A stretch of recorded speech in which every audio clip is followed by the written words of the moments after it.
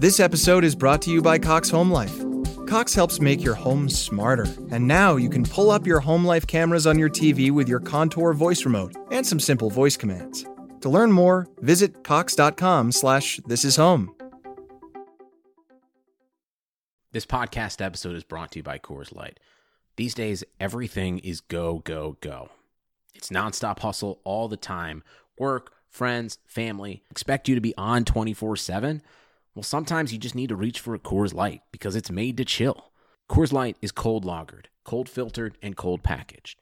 It's as crisp and refreshing as the Colorado Rockies. It is literally made to chill. Coors Light is the one I choose when I need to unwind. So when you want to hit reset, reach for the beer that's made to chill. Get Coors Light in the new look delivered straight to your door with Drizzly or Instacart. Celebrate responsibly. Coors Brewing Company, Golden, Colorado.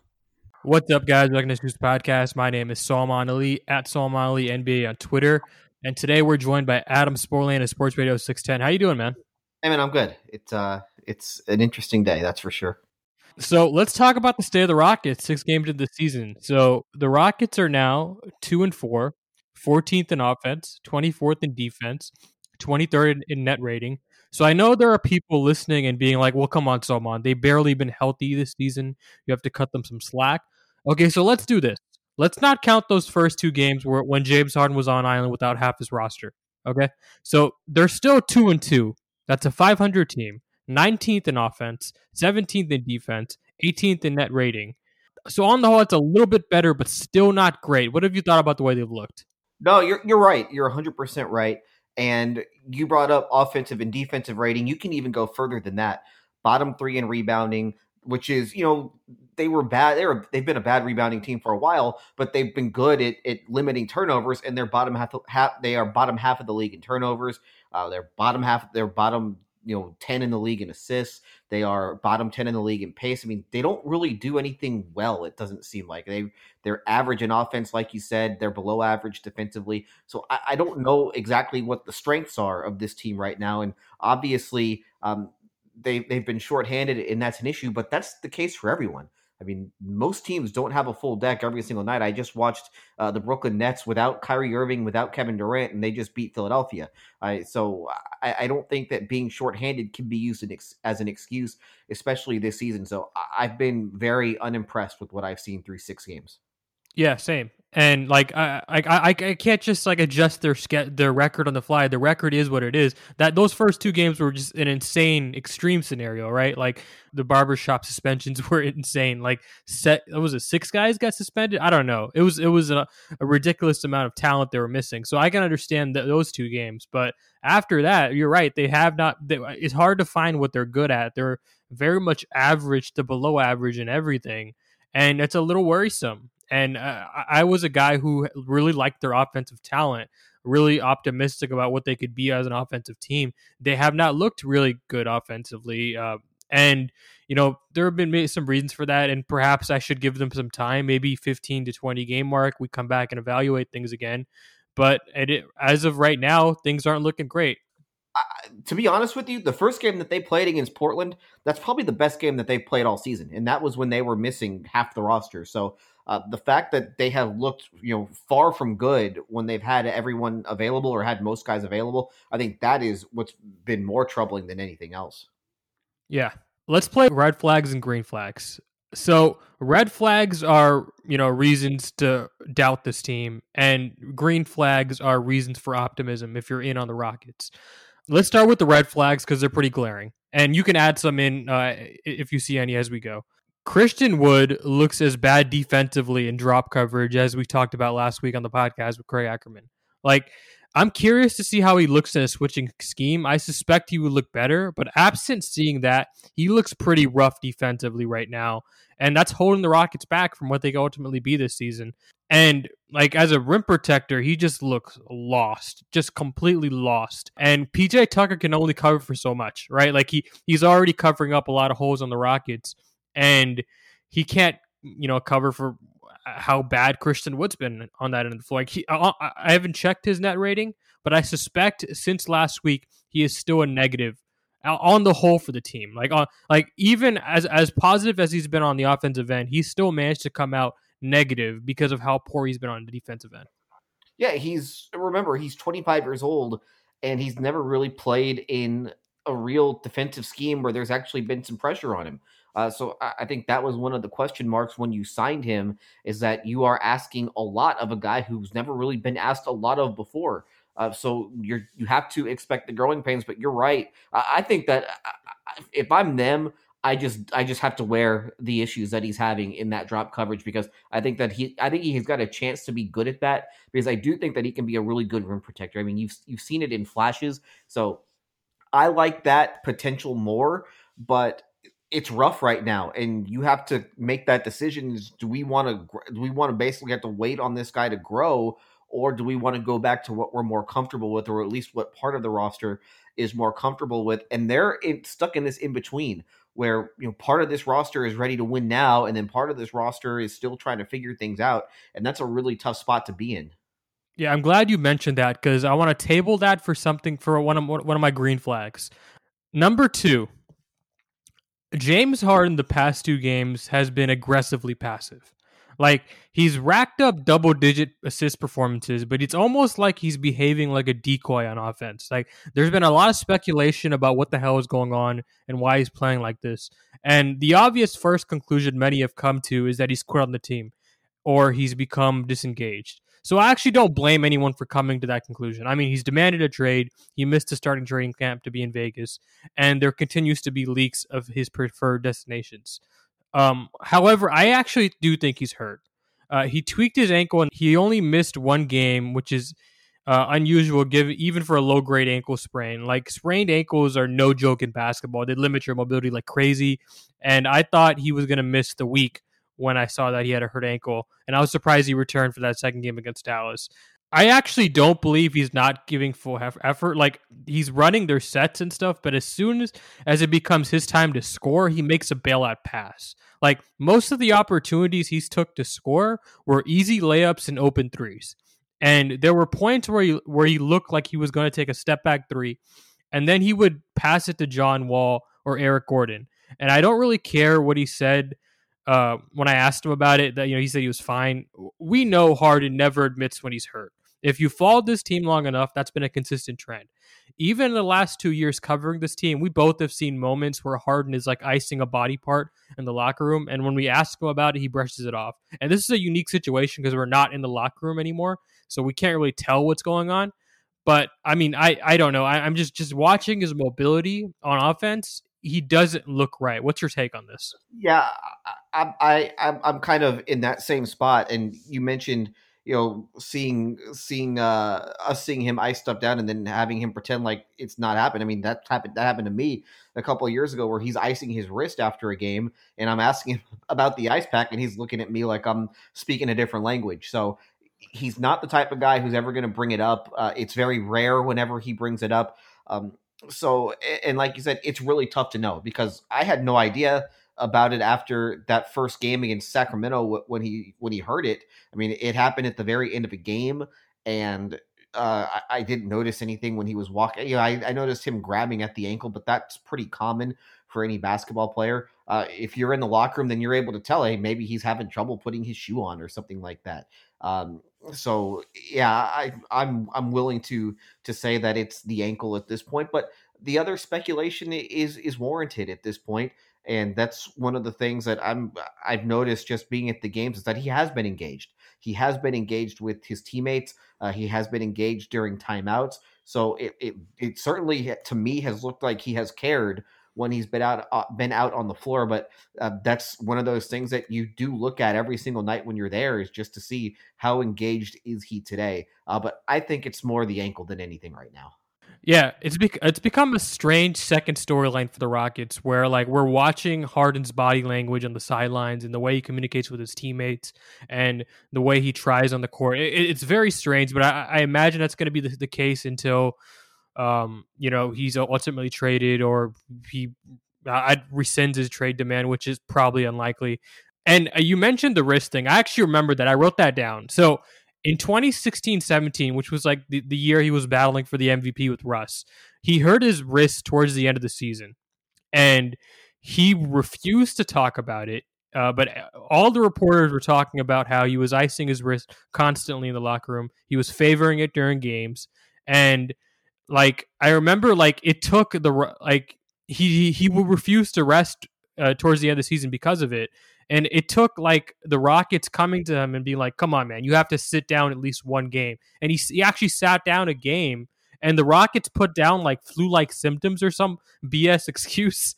Like it was clear he sat because of the wrist, but he wasn't even willing to admit that on the injury report. It was very strange. Do you remember that?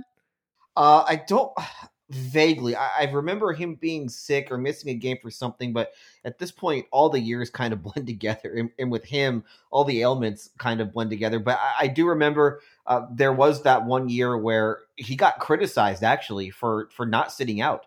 I mean, there was a season where he got criticized because he wanted to play, and people thought that might affect him into the playoffs. So that has certainly been an issue where people have considered him selfish for wanting to play, which I always thought was kind of bizarre when he's a basketball player who wants to play basketball, and he should be allowed to play basketball if he's willing to do so.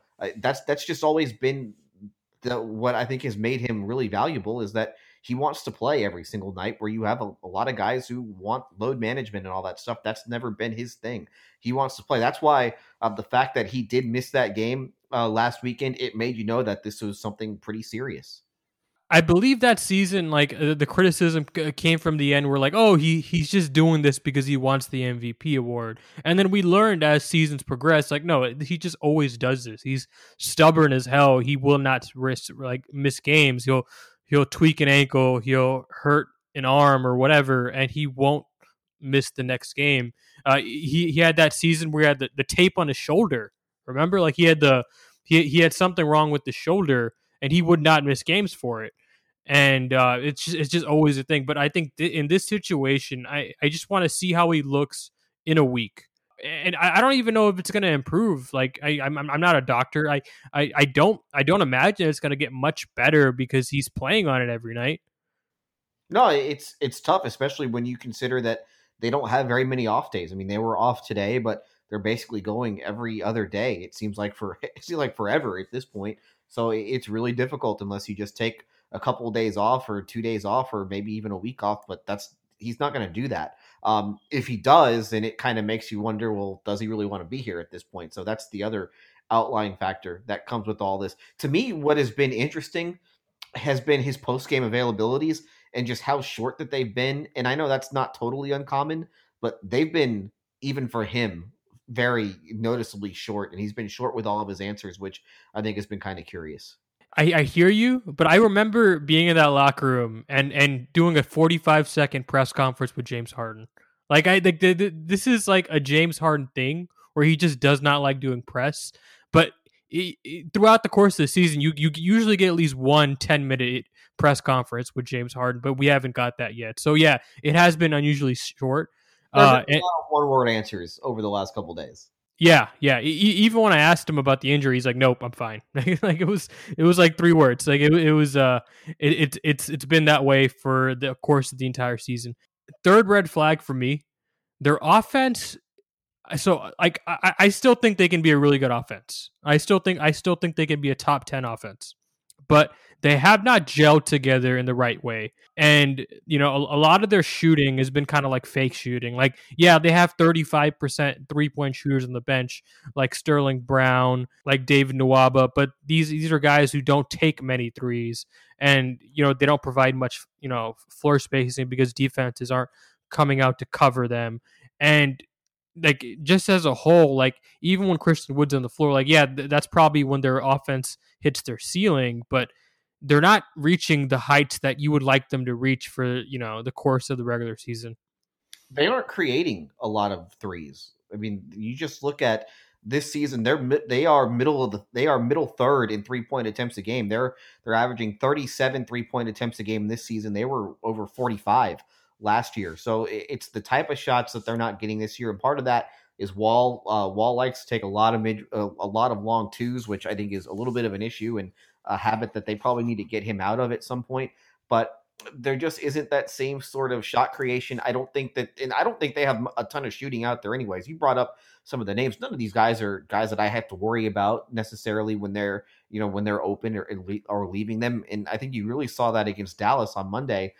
Without Daniel House, there were really no 3-point threats once you got past Harden and Eric Gordon.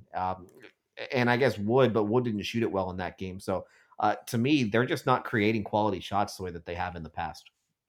And when they do get quality shots, they're not making them at the clip that you would like to see.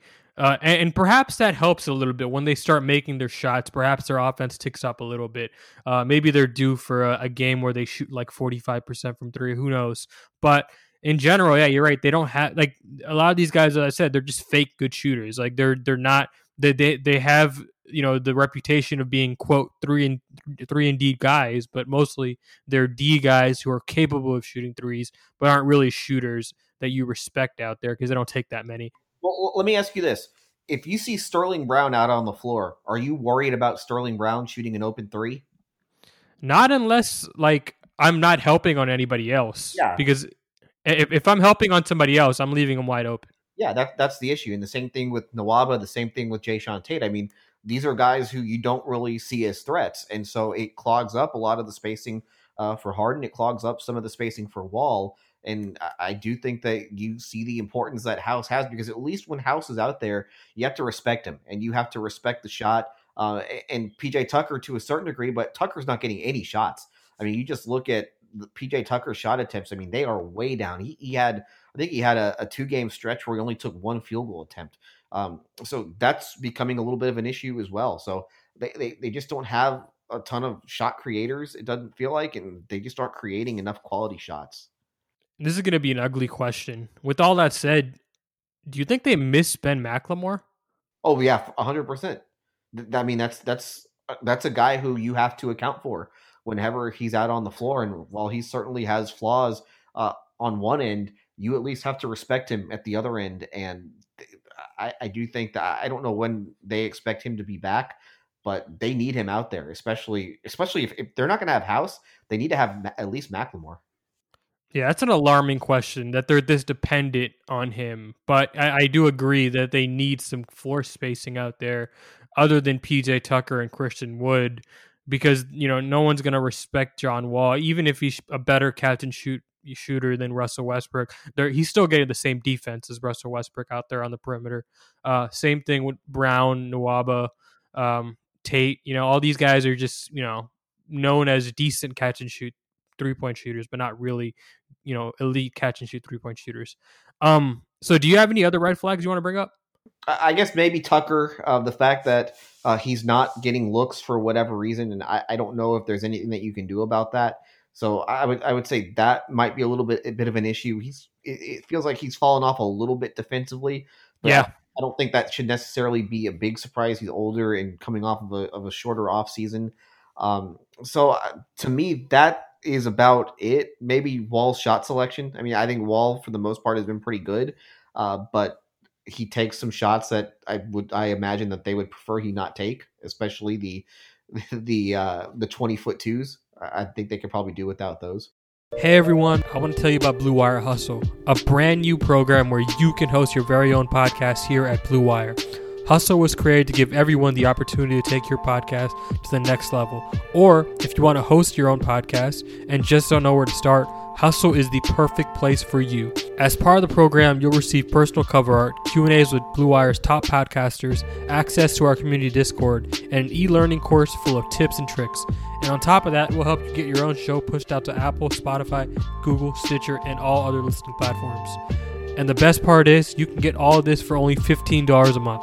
That's the same rate any other hosting site would charge you just for your initial setup. So whether you're starting from scratch or have an existing show that you want to grow, Hustle is an open door to leveling up your sports experience.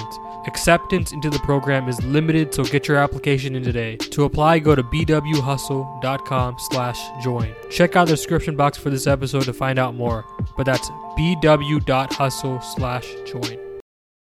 I think he's a better offensive player than Russell Westbrook at points, but the mid-range twos are just, both of those guys should not be taking them. And the struggle is when he's not taking them, there's no counter. Like, what is he supposed to do? Is he supposed to drive to the basket every game? And the answer is probably yeah, but like you can't. Like it's not how basketball works. You have to do something else. You can't just drive and take the occasional catch and shoot through. He has to do something else. And the problem is he's not a good pull up 3-point shooter. That's not something the Rockets want him taking. So he's having to take these mid range pull ups, which previously in his career he was hesitant to take. But as he's gotten better as a player, he's taken more of those. And I don't think the Rockets like him taking those. No, but he's played a certain way for his whole career, and so you have to get him out of those habits. I have one more red flag for you. Stephen Silas taking losses too hard. I kind of brought this up yesterday.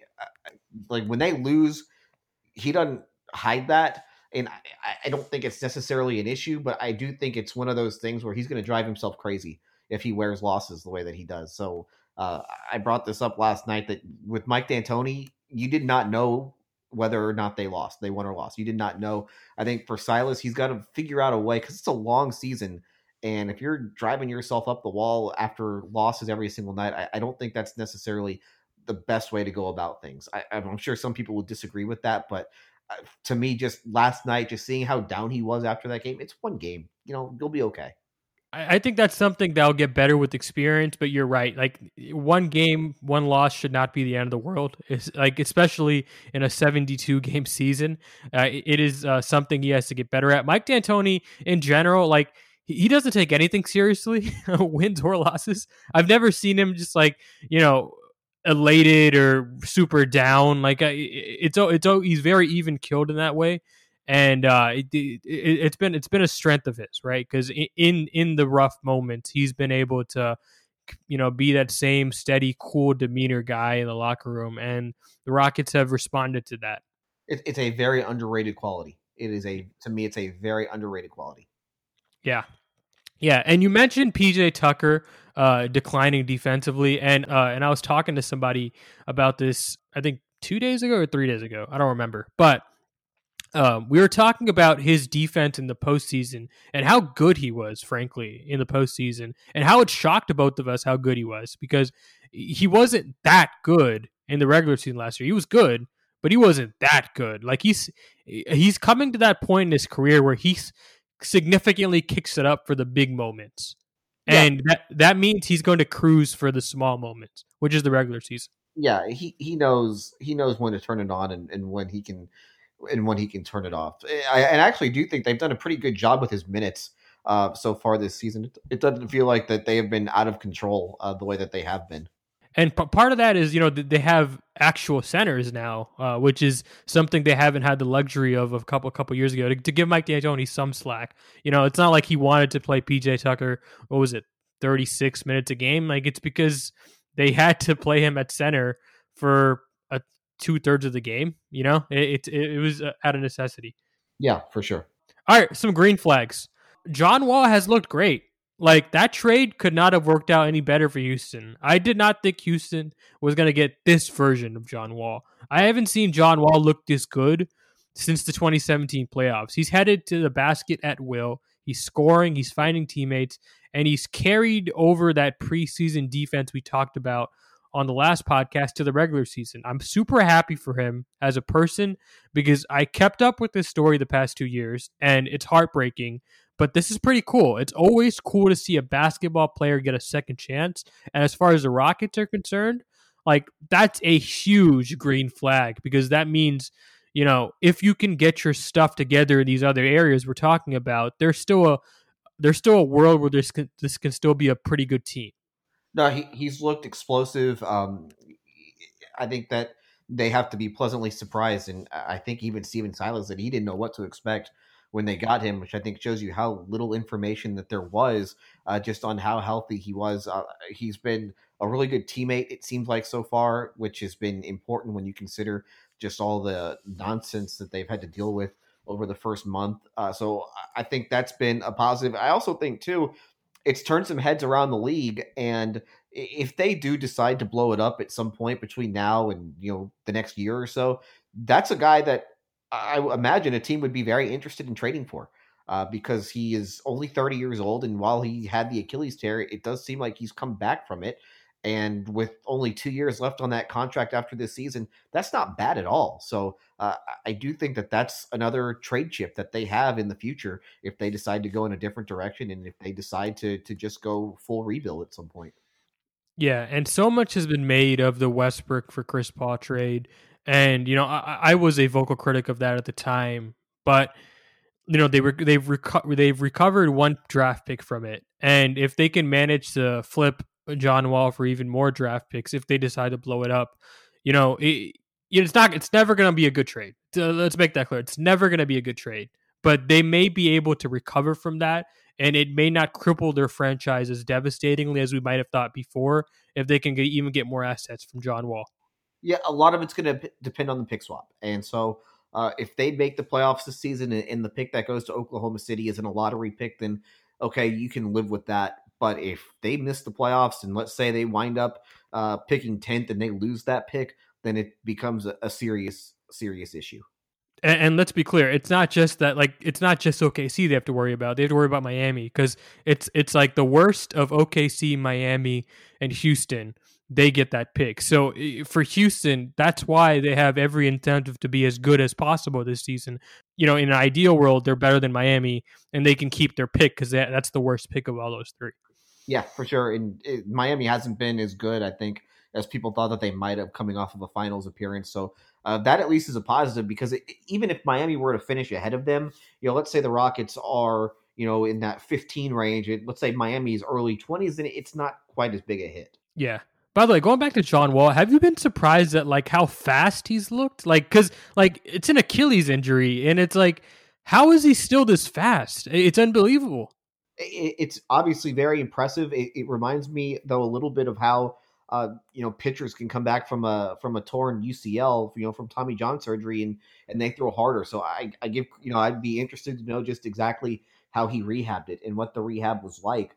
To me, it's the explosion that I think is more impressive than anything else. So whatever they're doing medically, because you're seeing a lot of guys come back from Achilles. Unfortunately, I don't know if there is a reason why more and more players seem to be tearing their Achilles, but it does seem like that medically people have figured out how to come back from it, or I guess it's biomechanically they figured out how to at least rehab guys from that, so it's not as debilitating as it once was.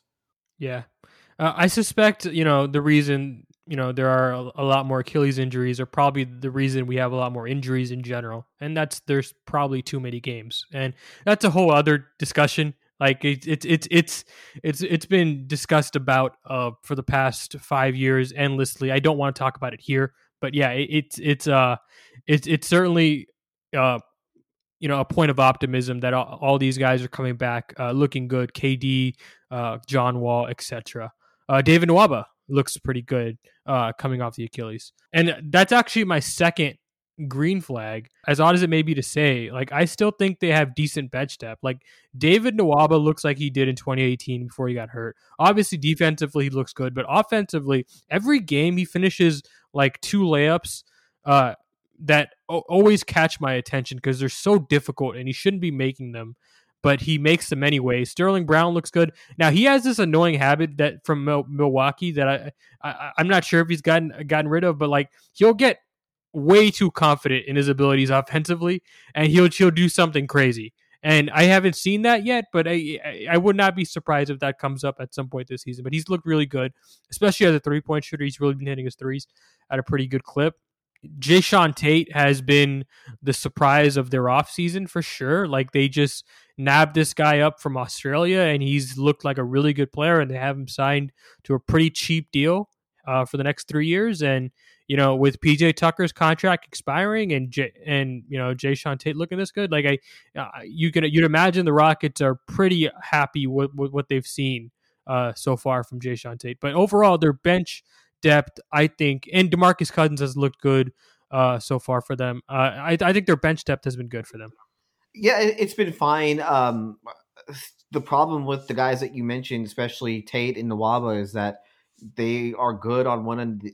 They are good on one end of the floor, and they do certain things well, but they're just not really well-rounded guys. And offensively, at least Tate's done a good job of at least cutting to the rim and making plays that way, but he's not a threat to shoot the ball. Nwaba, I know he's hit a couple, but you're not worried about David Nwaba when he's open. So I think that these are quality NBA players. Same thing with Sterling Brown, and they can play for you.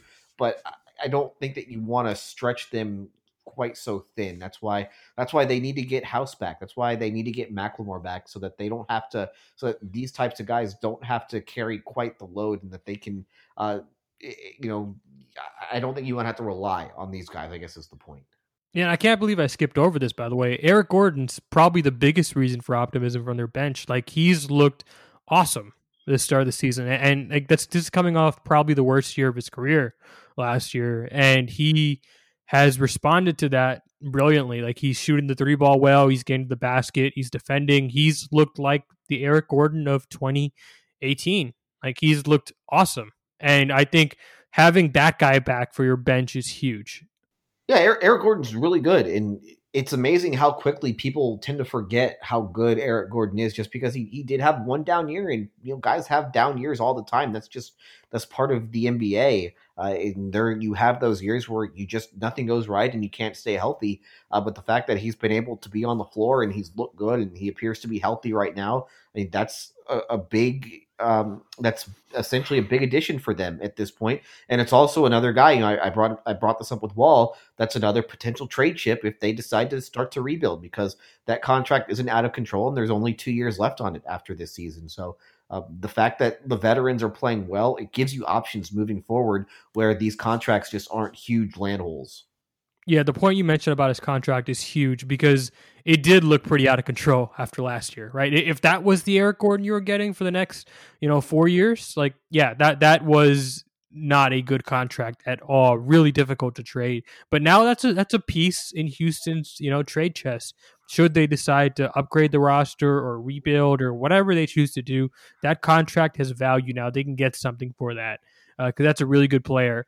And people call it a 4-year deal. It's only a 4-year deal if he makes the All-Star team or if he wins a championship. Otherwise, it's just 3 years, and 3 years is more than palatable for a guy with his skills at only 32 years old. Yeah. So we tabled this discussion from earlier in the podcast. I want to bring it back up. So their defense actually looks good. And this is my third flag. Their defense actually looks good when they decide to switch everything. And to me, it's become patently obvious that they are a better defensive team when they decide to switch everything than when they decide to play drop coverage. And I'm actually not sure how Christian Wood would look in a switch everything system. I suspect he would look better than this because, frankly, anything could be better than this. And I've seen instances where he switched and he's looked better than this. And I don't know. I think the Rockets should really reevaluate what their base defense should be, especially if their plan is to win this year, because so far they've succeeded best when they've played these small lineups. The Tate, Nwaba, Harden, Gordon lineups where they switch everything on defense and they can run, their offense with a space floor. And I think if they decide to make switching their base defense again and make drop coverage something they do when DeMarcus Cousins is on the floor, because they're still going to have to drop because you can't switch everything when DeMarcus Cousins is out there. I think they might benefit from it. I'd like to see how they should try it out for a game or two just to see, because at this point, like, you can't get worse from Christian Wood. For whatever reason, and this is, I guess, a Silas thing where he believes that you are better off in drop coverage, which I don't know. To me, I think that teams kind of caught up to switching, at least with them, over the last couple of years. So I kind of understand where they're coming from with that. And I do think that they need to have more than just the one option. So to be honest with you, if I'm them, I try and figure it out with the drop coverage and see if it can work. But I do think that you reserve the right to try and do both and give both a shot, because for me, I don't think that you want to let an opponent get comfortable with just playing one defense.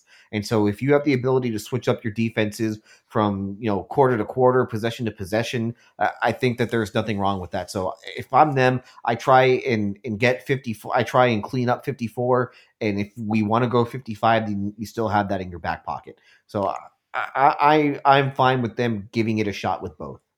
at the end of the day, again, if your goal is to win every night, right now what we're seeing is, one way is working better than the other. But you're right, they shouldn't lean too heavily into it, and that should be the only thing they do. But it might be the best main option if you really think about it. I think it is right now, and Silas basically admitted that earlier this week, where they are better and they have guys who are frankly more comfortable in playing switch everything. But I think that's the decision that they have to make going forward. Is that going to work best for us? And I don't know the answer to that. To me, I think Wood can be a really good rim protector. So I kind of like him in a drop back. I know it hasn't worked out so far, and I know he doesn't look real good with that so far. But to me, I kind of want him at the rim as much as possible, and he's got to get better at it. You are much more optimistic in his rim protection ability than I am, sir. One aspect of this is like, a lot of their guys just are not good at fighting through screens. James Harden, like to play a drop coverage, you have to fight through screens, and James Harden will not fight through screens to save his life, especially early on this season. He just will not do that. And in a switch everything system, that's something that really complements him pretty well. And it reintroduces his strongest quality as a defender, which is the post defense, right? Because teams try taking advantage of that without fail every single year, even in the postseason. As much as people talk about, that's not really a strong quality because everybody knows it, and nobody really posts up anymore. Without fail, every year in the postseason, somebody tries to post up James Harden, and it never works out. And the Rockets love when that happens, and I think having that back, it's something they should think about. No question. There's always the possibility though that James Harden might not be around for the long haul. So yeah. So you're right. So do you want to revolve your defense around the strengths of a guy who might not be here in a week or in a month or in a year? So I think that's what they have to figure out going forward is like, who do you want to revolve your defense around at this point? I think it's a tough decision. I think that you're going to see them switch more, but I do think that they want to work on drop coverage just because I think that Stephen Silas believes that's how you have a better chance of being a successful defense doing it that way than switching everything. And statistically that's correct actually, because most of the top 10 defenses in the league are drop coverages, right? It's just this particular team has been better with switch defense over the past couple of years. So they've been the exception to the rule, right? Like the Bucks, the Lakers, like most teams that are elite defensive, the Jazz, most teams that are elite defensively, run a drop coverage scheme. And the Rockets and the Warriors, when they were at their height, were the only teams that were just exceptional at switching everything. So it will be interesting to see what they do over the next couple of days. I think they do need to get their offense together before they even talk about this stuff, because they have more offensive talent than defensive talent, and there's no excuse. They're like what are they? They're 19th in offense over the last 4 games. Like there's no excuse for that. With James Harden on your team, you should be top 10 at the minimum, really top 5, because he's been that good. And he's placed that expectation upon himself. I think a big part of that is getting him healthy, and it'll be interesting to see what they decide to do with him over the next couple of days. I suspect he's going to try and play through whatever ailment he may or may not have. Again, we are just speculating at this point that he's hurt.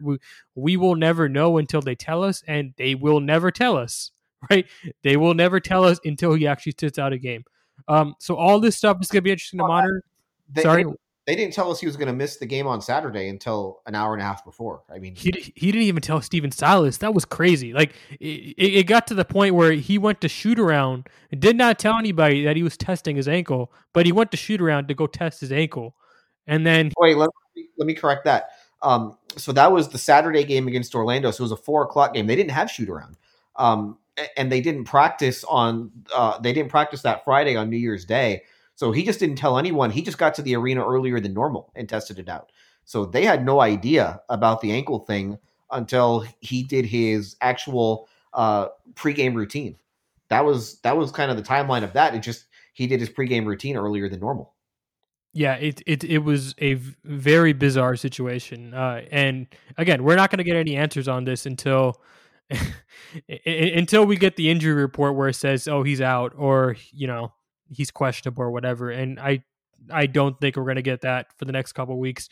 I think it takes a lot for Harden to sit out a game, and I think he's probably going to try to ride this out until the ankle feels better. I don't know how that happens. But again, James Harden has defied modern medicine a few times over the past decade, so we'll see. Adam, do you have anything to plug? Just sportsradio610.com. Where can we follow you on Twitter? At Adam Spillane. Thank you so much for coming on. Subscribe to the podcast on iTunes, Google Play, Spotify, and Stitcher. Give us 5 stars on iTunes if you enjoy the show. And yeah, guys, good night.